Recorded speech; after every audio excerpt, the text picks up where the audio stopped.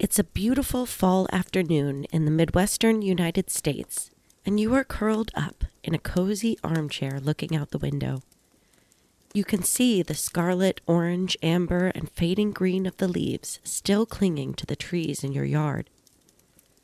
The leaves sway in a brisk breeze that you can vaguely hear along with the crackling of logs in the fireplace. Outside, you spot furtive movement in the trees. A small brown streak moving swiftly along a branch. The creature is about 6 inches tall and covered in sleek fur of grizzled gray and brown with a luxurious, bushy tail streaking behind. The body is lean and muscular. Halfway down the branch, it pauses and hunches back on its rear, transforming it into a chubby-looking ball. The fur on the creature's stomach and under its chin is white.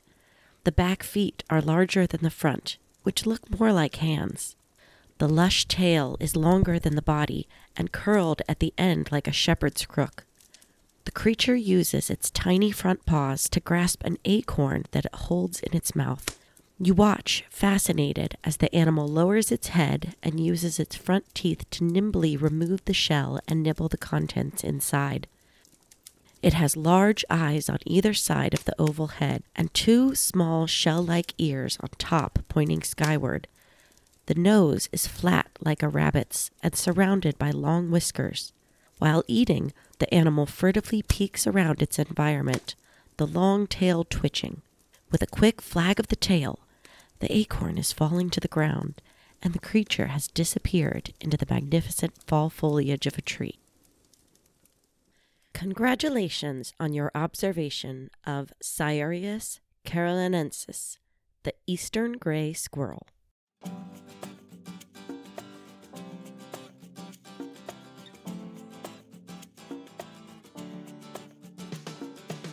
Welcome to your new favorite animal podcast, a podcast for people who love learning about the extraordinary animals that we share our big, beautiful planet with.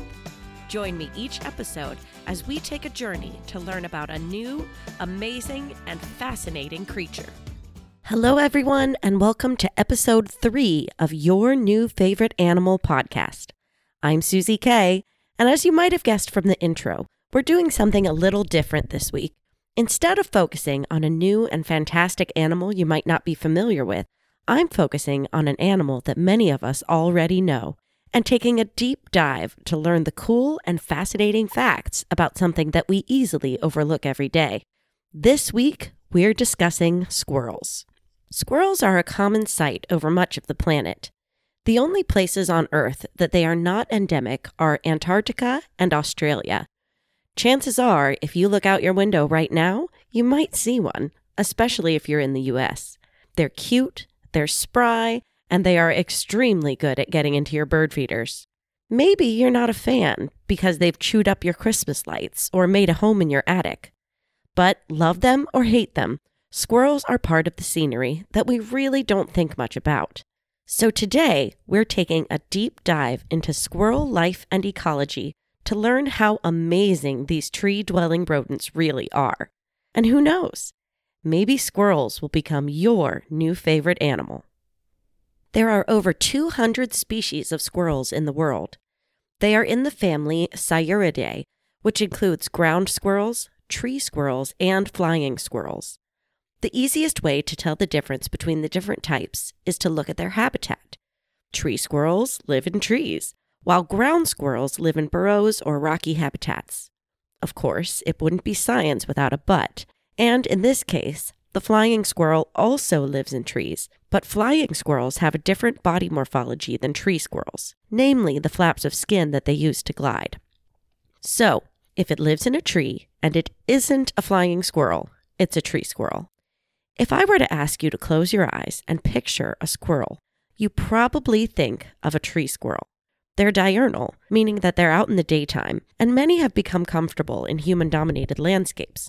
One of the most common types of tree squirrels is the eastern gray squirrel, native to the eastern United States. But as amazing little rodents, they have also managed to get their cute little toe beans established in Europe, Australia, and Africa, thanks to humans. Many species of squirrels are known as synanthropes. This means that they benefit from and even thrive in human environments. The process where an animal becomes successful in human areas is called synurbanization, meaning that these animals lose their inherent fear of humans in an urban environment and utilize it for habitat. And squirrels know us. In 2014, researchers studied squirrel behavior with humans in New York City parks. Researchers would move within 6 feet of squirrels and record their reactions. They found that when people stayed on the concrete paths and avoided looking at the squirrels, most squirrels showed no sign of change in their behavior, seeming not to even notice that someone was a short distance away. But as soon as the researchers stepped into the grass and looked at the squirrels, they immediately ran away.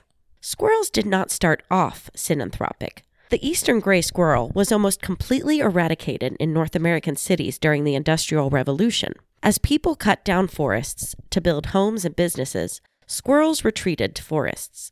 The ones still living in cities were hunted, leading to cities sans squirrel.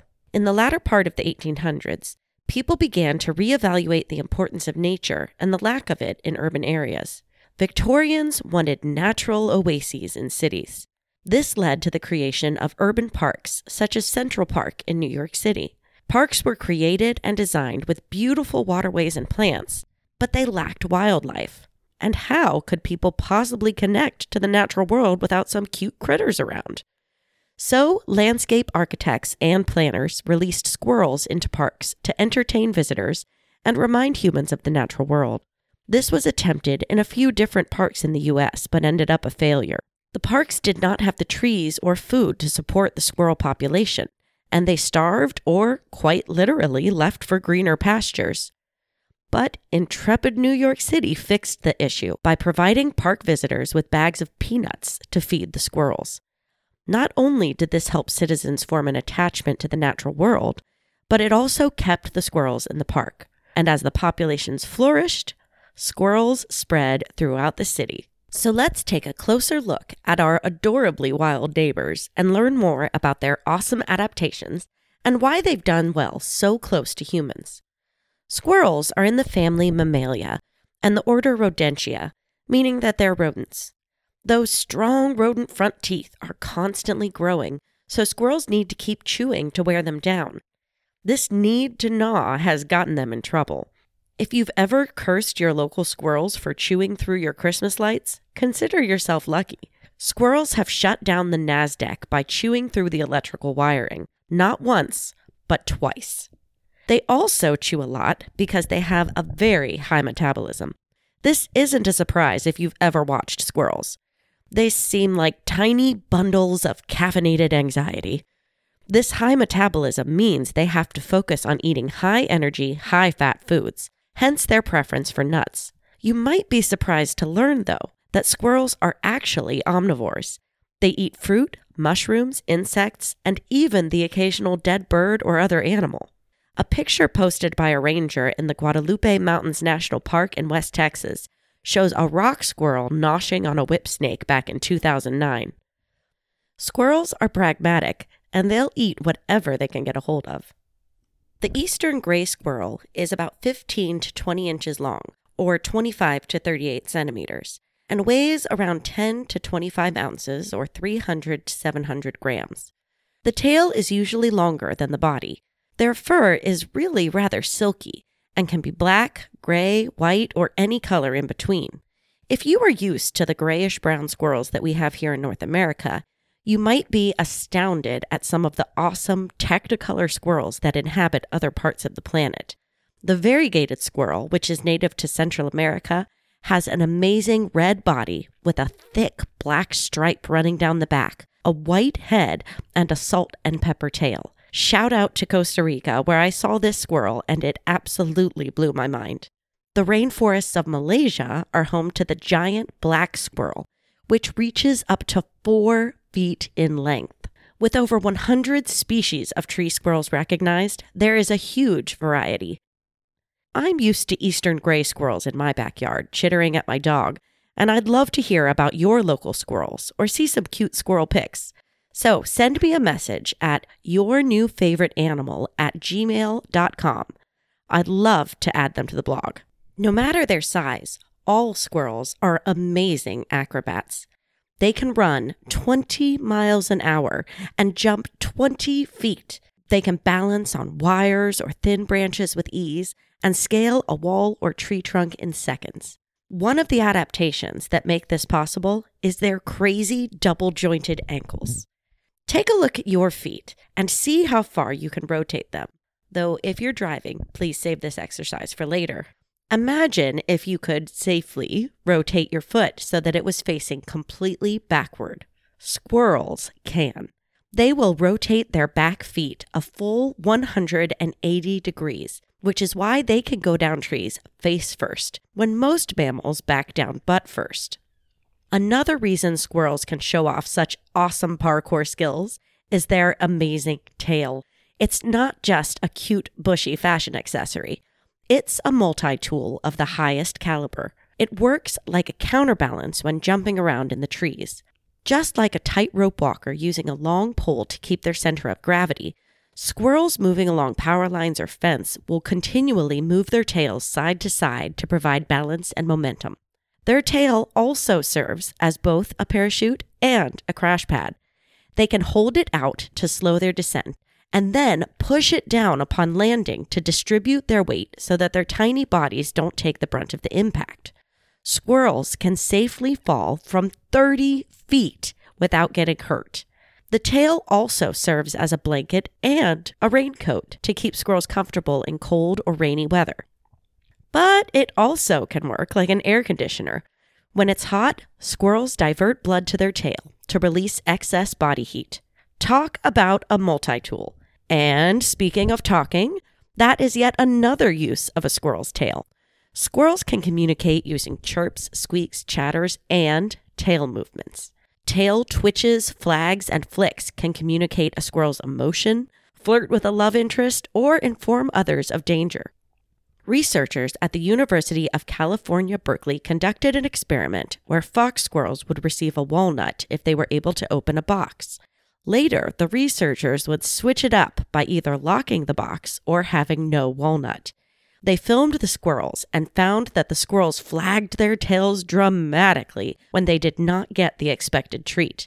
Check out my website, www.yournewfavoriteanimal.weebly.com, for links to some of these adorable videos. And this tail talk can be surprisingly specific. While scientists cannot fluently speak squirrel yet, they have been able to observe that squirrels can tell what type of danger is approaching, say a hawk or a dog, and whether it is coming from the ground or the air, just based on those tail movements. Have you ever seen a tree in the winter where it looks like a bunch of leaves got stuck at the base of some of the branches?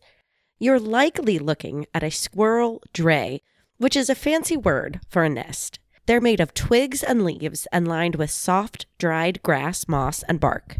Once you recognize a squirrel dray, you will see them everywhere. This is because squirrels usually have multiple drays. This way, in the winter, they do not have to travel far for food without shelter nearby. And some species will bunk together in a big fuzzy slumber party to stay warm when it gets really cold, but only with their closest squirrel friends, because squirrels have a social hierarchy. While considered technically asocial, meaning that they live alone, they have overlapping territories and a social hierarchy. But if a fluffy-tailed slumber party is right up your alley, wait until you hear about their pantries. With such high metabolisms, squirrels need to eat a lot of food, and that food is not easy to come by in the winter, so squirrels cache their food. Some species create one large hoard, but others, such as the gray squirrel, bury nuts in many places in their home territory. And if you are like me and have gotten annoyed when an oak tree started growing in your planters because of a forgotten acorn, you're about to be surprised by the complexity of squirrel nut storage. Researchers have found that the hippocampus in the brains of eastern gray squirrels actually increases up to 15% in size in the fall to help them remember where they have stored their caches of nuts. That's right, their brains actually get bigger in the fall. They also have a strange behavior of rubbing acorns on their face in an effort to mark the seed with their scent. That makes it easier for them to find later. And a 2017 study of fox squirrels found that they sort their nuts and bury them in certain groups. Walnuts over here, acorns over there. And if a squirrel thinks it's being followed while hiding its nuts, it will dig a hole, pretend to drop in the nut while actually keeping it in its mouth, then refill the hole and run off while the spy squirrel digs up an empty hole. And if a squirrel has what they consider an especially high-value nut, they take substantially longer to find an appropriate hiding place. And just like me eating all the French fries because if I take them home, they don't reheat well, squirrels think about what to store and what to eat. Red oak trees and white oak trees both produce acorns, but they're a bit different. White acorns germinate as soon as they drop, but red oak acorns need to overwinter before they will sprout. Scientists have found that gray squirrels know to eat white oak acorns early and store the red oak acorns for later. If they have to store white acorns, they use their teeth to scrape out the plant embryo so that way they can safely be stored without the squirrel coming back to a baby tree. A gray squirrel can bury around 25 nuts in 30 minutes. So a squirrel stores around 10,000 seeds and nuts every year. It's estimated that squirrels remember 95% of the nuts that they bury, and I can't even remember where I left my cell phone once I leave the room. With those 10,000 buried nuts and acorns, that means that squirrels leave around 500 in the ground, which then have an opportunity to germinate. Squirrels are the reason that trees are able to spread their seeds, and they're believed to be responsible for much of the forest in the United States. So, squirrels help trees to spread their seeds to new areas, but they also basically eat baby trees. This leads to a real love-hate relationship between trees and squirrels, and an evolutionary arms race. Scientists have found that conifer trees in the western United States that are the same species have different pine cone characteristics depending on the presence of squirrels. Comparing limber pines in mountains where squirrels are present to those in the Great Basin where there have been no squirrels for over 10,000 years shows that the trees that live in squirrel habitat invest half the energy in creating pine cones. And these cones have fewer and smaller seeds, larger cones, more resin per cone, and a greater seed coat thickness than those trees in the Great Basin. Squirrels and trees. One of the greatest frenemy stories of all time. Now, I always try to end each podcast with conservation information about the creature, but as there are so many different species of squirrels, it's not easy to pin down, which to be honest has been the case for pretty much this whole episode. Squirrel conservation is a bit of a mixed bag. Some are doing great, and some are losing population. So what can everyday people like you or me do to help with conservation? Basically, let them live their squirrely little lives. If squirrels are a problem for you, use non-lethal methods of controlling them. Physically block access into your attic. Sprinkle red pepper in the garden to keep them away from your bulbs. Or spray apple cider vinegar or pepper water on your Christmas lights. If squirrels are causing a problem, there is almost always a non-lethal solution a simple Google search away. The biggest threat to squirrel species that are in decline is a loss of habitat. We can help squirrels by supporting land conservation. Not all squirrels like to live near people, and habitat degradation is the biggest threat to these species. Support the establishment of parks and wildlife preserves. Vote to support park services in your area. When new housing developments are built, encourage builders to leave some of the trees, or plant some in your own yard. And if there is a particular squirrel that you find fascinating, research specific ways that you can help. There is so much amazing information about squirrels out there if you want to continue researching, and I really suggest you do. Squirrels are an amazingly varied group of mammals that are so easy for us to overlook because they're so common. Hopefully, learning a little more about their amazing brains, cool ankles, and Swiss Army knife tails has helped the humble squirrel move up just a little bit in your internal animal hierarchy, or maybe even made them your new favorite animal.